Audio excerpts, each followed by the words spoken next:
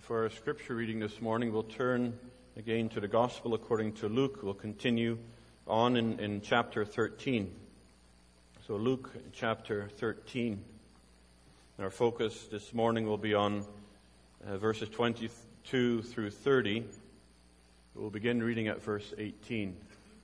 Luke chapter 13, beginning at verse 18.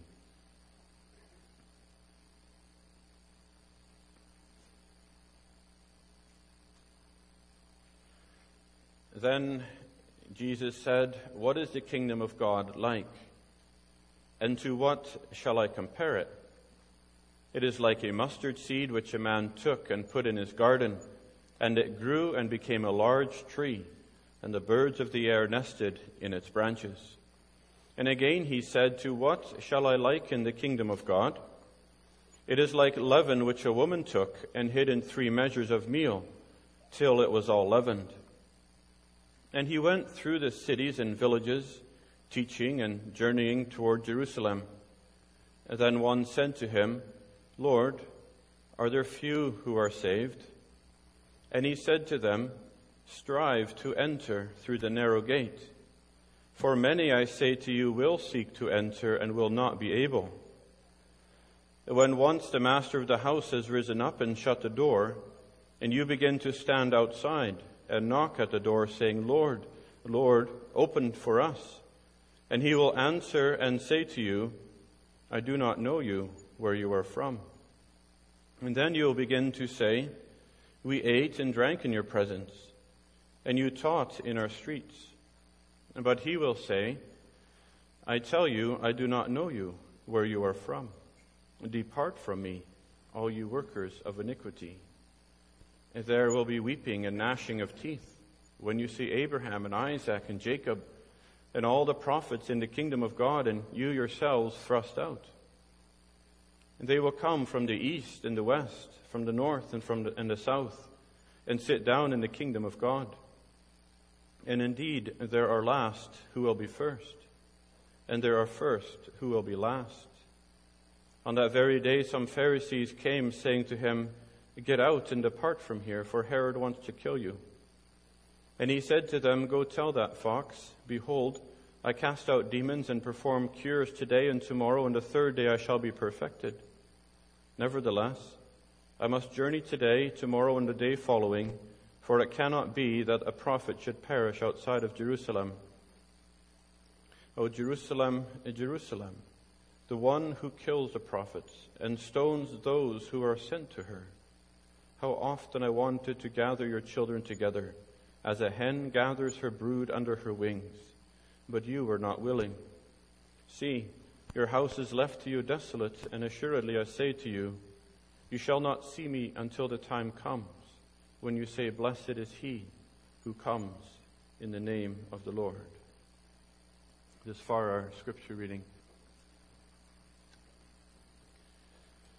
Dear congregation, last week we heard of the growth of the kingdom of heaven. How that it begins so small, even as small as a mustard seed, and then it begins to grow and to expand until it becomes the largest tree in the garden. And it shows how the kingdom of God will encompass this whole earth until it covers the whole world. And just like the leaven, the yeast that was in the bread, it'll continue to grow until every corner of that loaf has been filled, has been leavened, has been reached with that yeast. And so it is with the kingdom of God. Today the kingdom is expanding. Today the kingdom is growing. But one day it will be finished. One day it will be complete. And here today we see in verses 22 through 30 how that kingdom will come to a close. Now people are being gathered into that kingdom. Now the gates of heaven are standing wide open.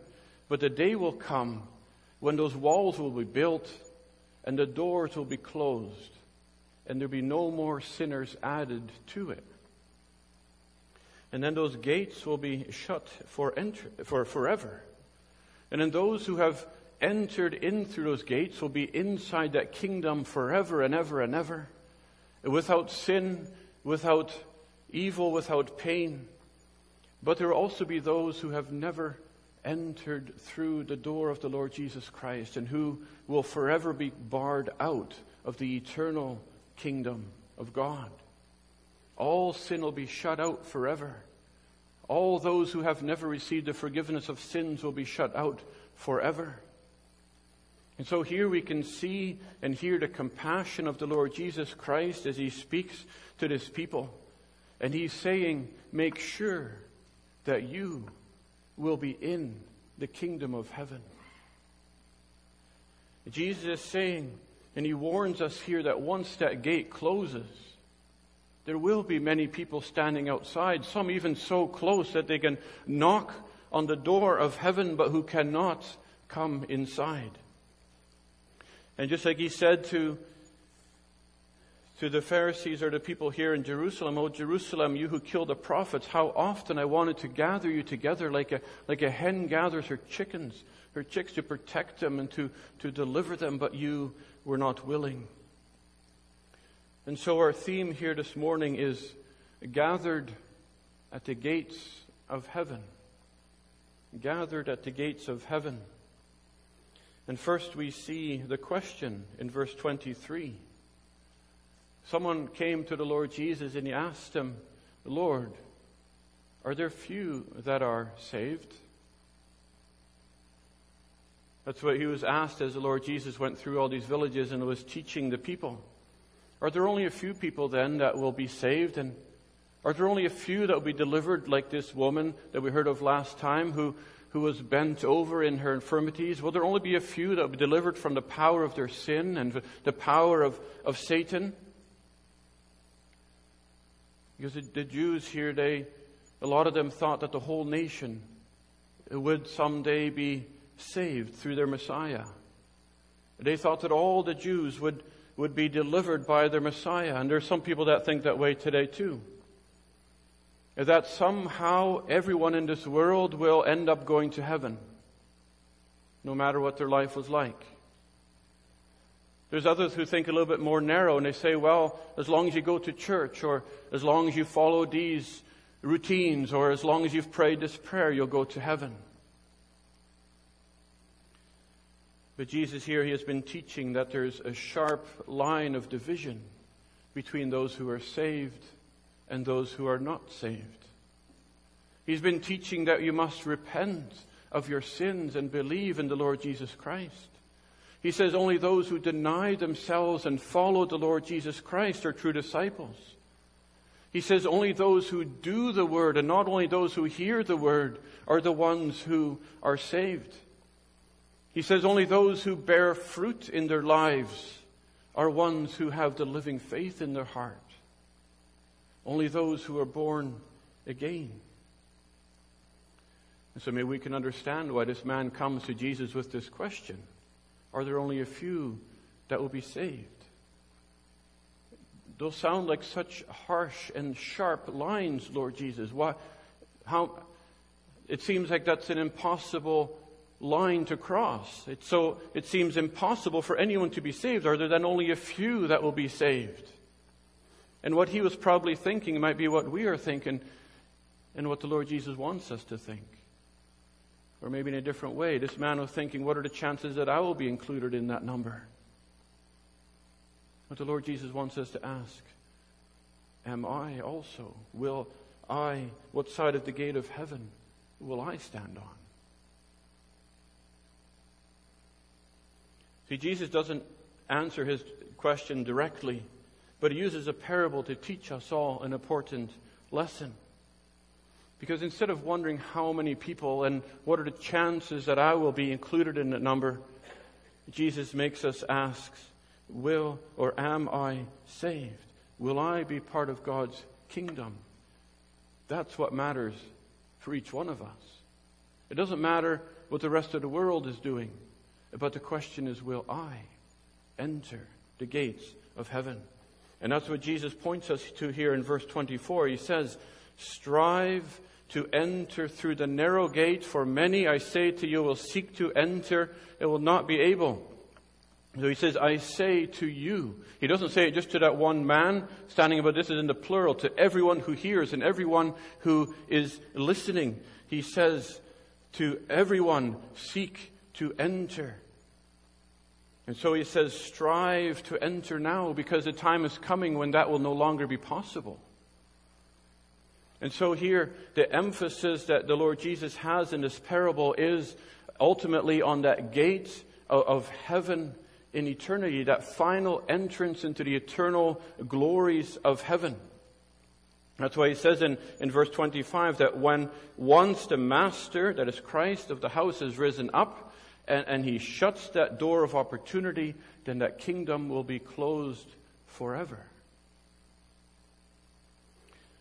He's not saying, however, that many will come to the Lord Jesus Christ for salvation and will be rejected. That's not what he's saying. He says, in the scriptures, he says the very opposite. He says, all those who come to me, he will by no means cast out.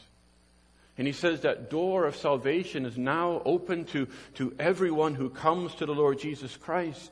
But he is saying that a day will come when that door of opportunity is closed, and when it will no longer be possible to be saved. And so what the Lord Jesus Christ is pressing upon us and the people here is, do not presume. Do not presume that everything is just well, but make sure that you know the Lord. Do not just assume that you're in the safe category, like these Pharisees did, because of what they do.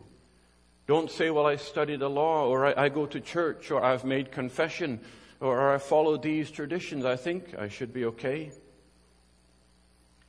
Because if we have not been born again by the Spirit of God, we will not be able to enter through the gates of heaven when we die. Eternal life, John says, is to know the Lord, the only true God in Jesus Christ, whom he has sent. And that's exactly what the Lord here says to the people who rejected. He says, I tell you, I do not know you. And so we must all individually know the Lord by faith. And so he's saying, don't be presumptuous. And he points us to the urgency and to the call to examine our own hearts, whether we be in the faith. And he says the Christian life is a life of striving. Paul says, fight the good fight of faith. And so he uses this parable to explain this to us. And he wants to bring across to us that there is coming a time when it's no longer possible. And so a few years ago, we as a family were traveling. And we had to go through an airport to catch our connecting flight. And we had an hour and a half layover there in Toronto. And so we immediately get off the one plane and start heading down the terminals to the next. And we drag along with us our carry-on luggage and our 4 tired children. And as we waited in these long lines, we saw the time kept creeping closer to the time of departure. And finally we get called to the desk of the border patrols, and they checked our passports, and they cleared us, and we could go to the gate. And so we took off running to the last stretch to the gate for the airplane. And half out of breath, we come to the gate, and we hand them our passports, and they say, sorry, the gate has been closed. So she goes out, maybe I can call the plane and see if the plane's door is still open. But she calls, and no, that door, the plane has been shut too. And then we began to stand outside that gate at the desk. And we came up with our excuses, and we said, but there was a delay at the border check. But they said, sorry, the door is closed. And we say, well, our luggage would have been on that plane. Sorry, it'll come back off. And no amount of frequent flyers could open that gate anymore. And no amount of children standing around us looking sad could make them change their mind. And so we stood in front of a closed and locked door. And the only reason we cannot enter through that gate is because we were too late. We thought we had all we needed. We had our passports. We followed the right paths. We went through the security checkpoints.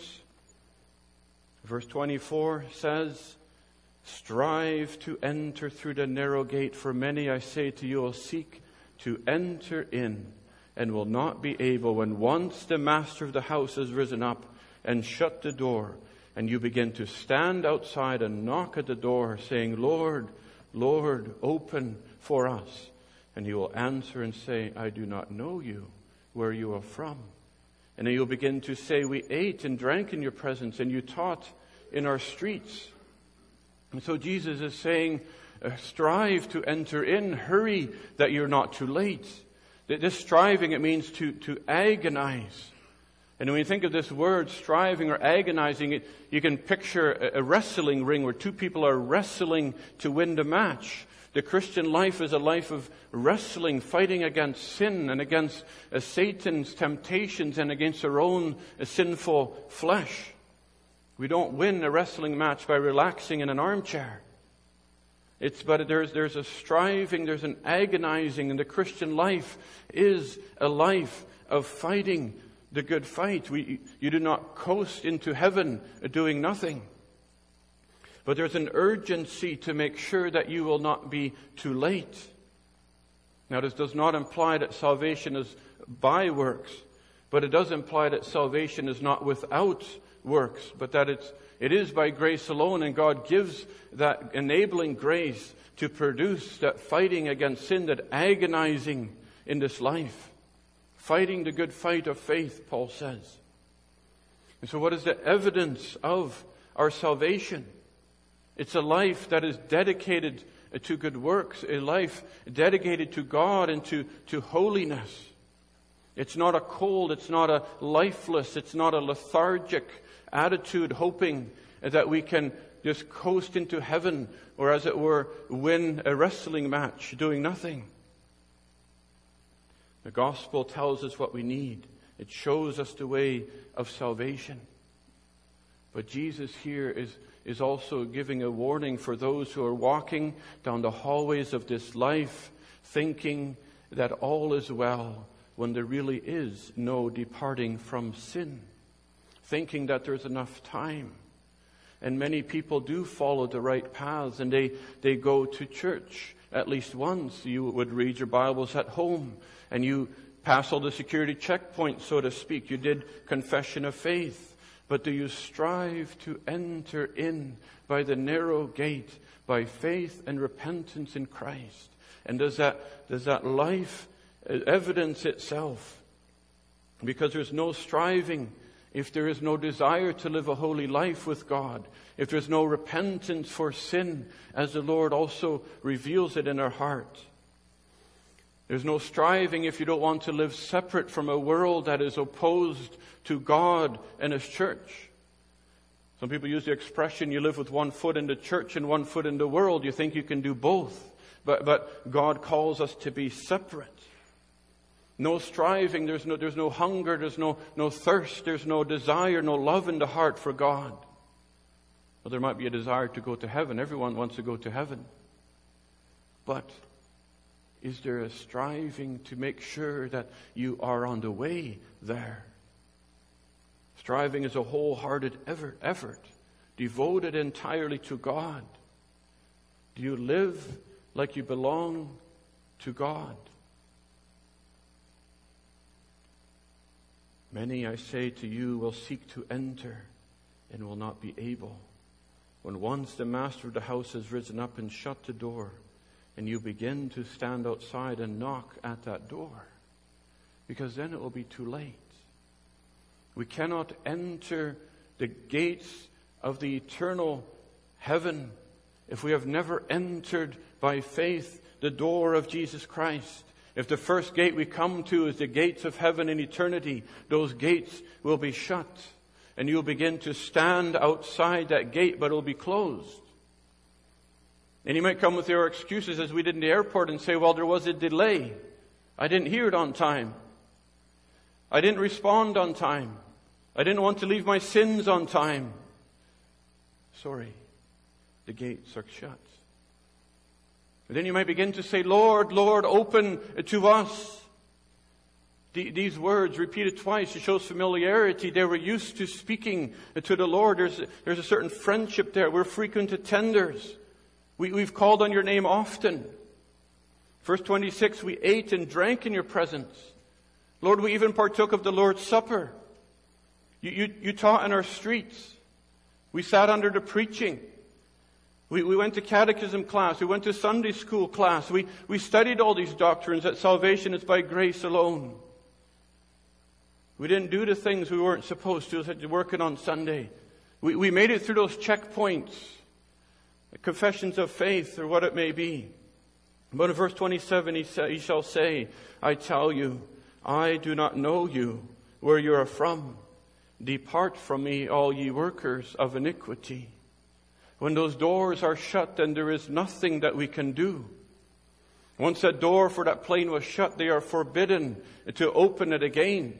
And once the master of the house has risen up and shut that door, he will not open it again. There's no possibility of salvation after we die. There's no grace, there's no mercy if we die unsaved. And he says today is the day of salvation. And so there we stood as a family looking out that window, and the plane was still sitting there. And you can see those passengers sitting behind their little windows. But we stood outside the gate. That was our flight home. And you can imagine all the emotions that rise up, the anger, the frustration, the questions, the exhaustion. And verse 28 says, there will be weeping and gnashing of teeth when you see Abraham and Isaac and Jacob and all the prophets in the kingdom of God and you yourselves thrust out. Now, we didn't get thrown out, but I'm sure if we kept knocking on that door, we would have. But it says here, they will be thrust out, forcefully expelled. When death comes, you would wish to go to heaven. And even if you try, you cannot. And then you'll look through that window of eternity, as it were, and you will see into the kingdom of heaven. You'll see there Abraham, that father of the faithful, sitting. You'll see Isaac, and you'll see Jacob, and you'll see those prophets. There's Isaiah, and there's Daniel who prayed for his nation. There's Hosea, and there's Malachi, and who's that? There's Mary, who the people said was a sinner, and there's that thief on the cross who in the dying hours of his life called upon the Lord. You begin to see, and you see all the people there in heaven who you thought were sinners, who you thought would never make it to heaven. How did they get in and not me?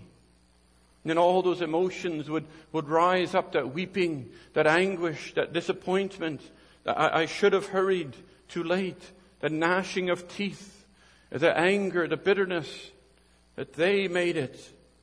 I thought I was a better person than they were.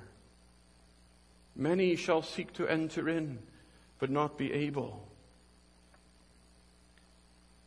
That's why Peter says, make your calling and your election sure.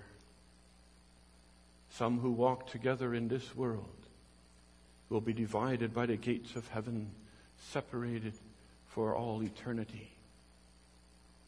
They had a mistaken confidence, and look how close they got. Right to the very gates of heaven, so close that they could knock figuratively, but still not close enough. They never doubted they would enter, or else they would have done something else. They would have cried out like the thief on the cross. They wanted to enter, or else they would not have continued in this path. They would have turned around. What hurts the most is standing at the window and seeing how close we were to getting on that plane.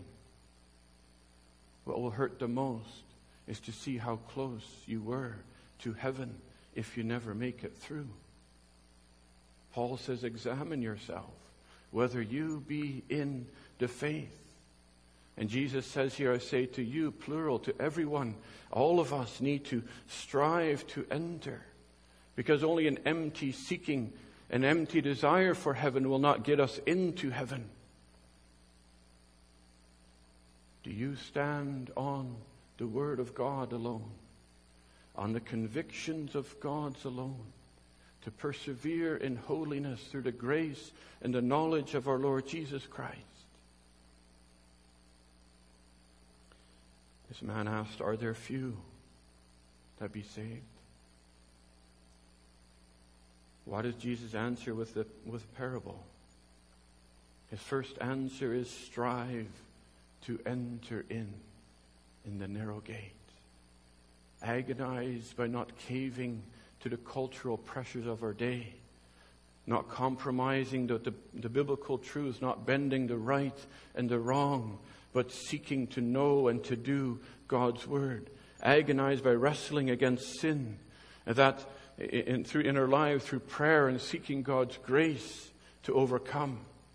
Not allowing those sins to harbor and to live in our hearts and lives, wrestling by using the means of the grace that God has given to seek His blessing, wrestling for that obedience to God and His word, to be doers and not hearers only. Are there few? Verse 29 says, they will come from the east and from the west and from the north and the south and sit down in the kingdom of God. And indeed there are last who will be first, and there are first who shall be last. Are there then only few? No. There will be many. Many from every corner of the earth they will come. Revelation 7 says, a great multitude which no man could number, of all nations, of kindreds, languages, and tongues, stood before the throne and before the Lamb, clothed in white robes. And so there is an encouragement for Christians who strive and who, because life does have many trials and tribulations, many difficulties. In Revelation 7 verse 14 says, they are they which come out of great tribulation, who have washed their robes and made them white in the blood of the Lamb. Verse 30 said that there are last who shall be first, and there are first who shall be last. Some who think that they're in front of the line will find out that they're in the back, that they'll be standing in front of a closed door. But there are those who are last. They know they are last. They can see.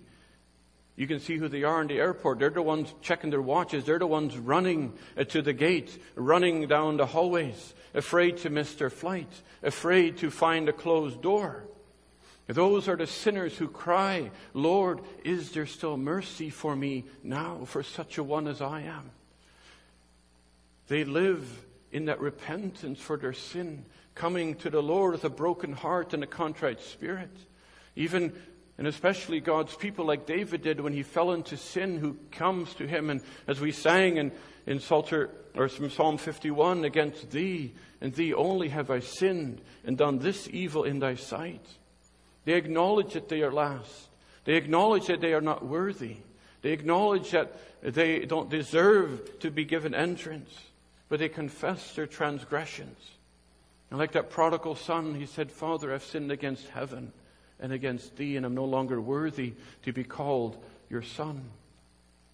They're afraid of facing that closed door, but they continually find mercy with God through Jesus Christ.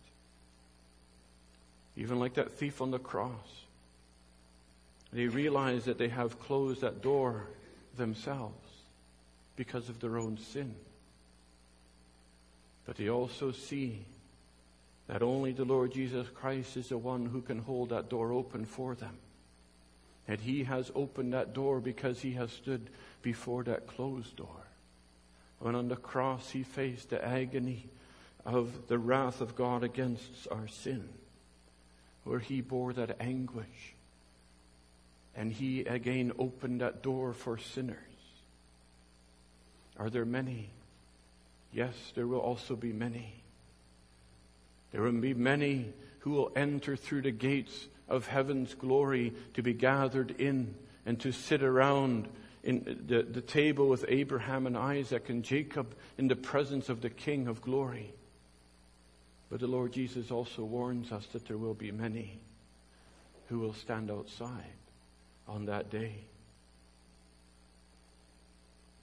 And the question that we need to go with is, which many do you and I belong to? Will you be gathered inside the gates of heaven on the great day? Or will you be standing outside, so close that you can knock? That is why Jesus says now, strive to enter in at the narrow gate. Amen.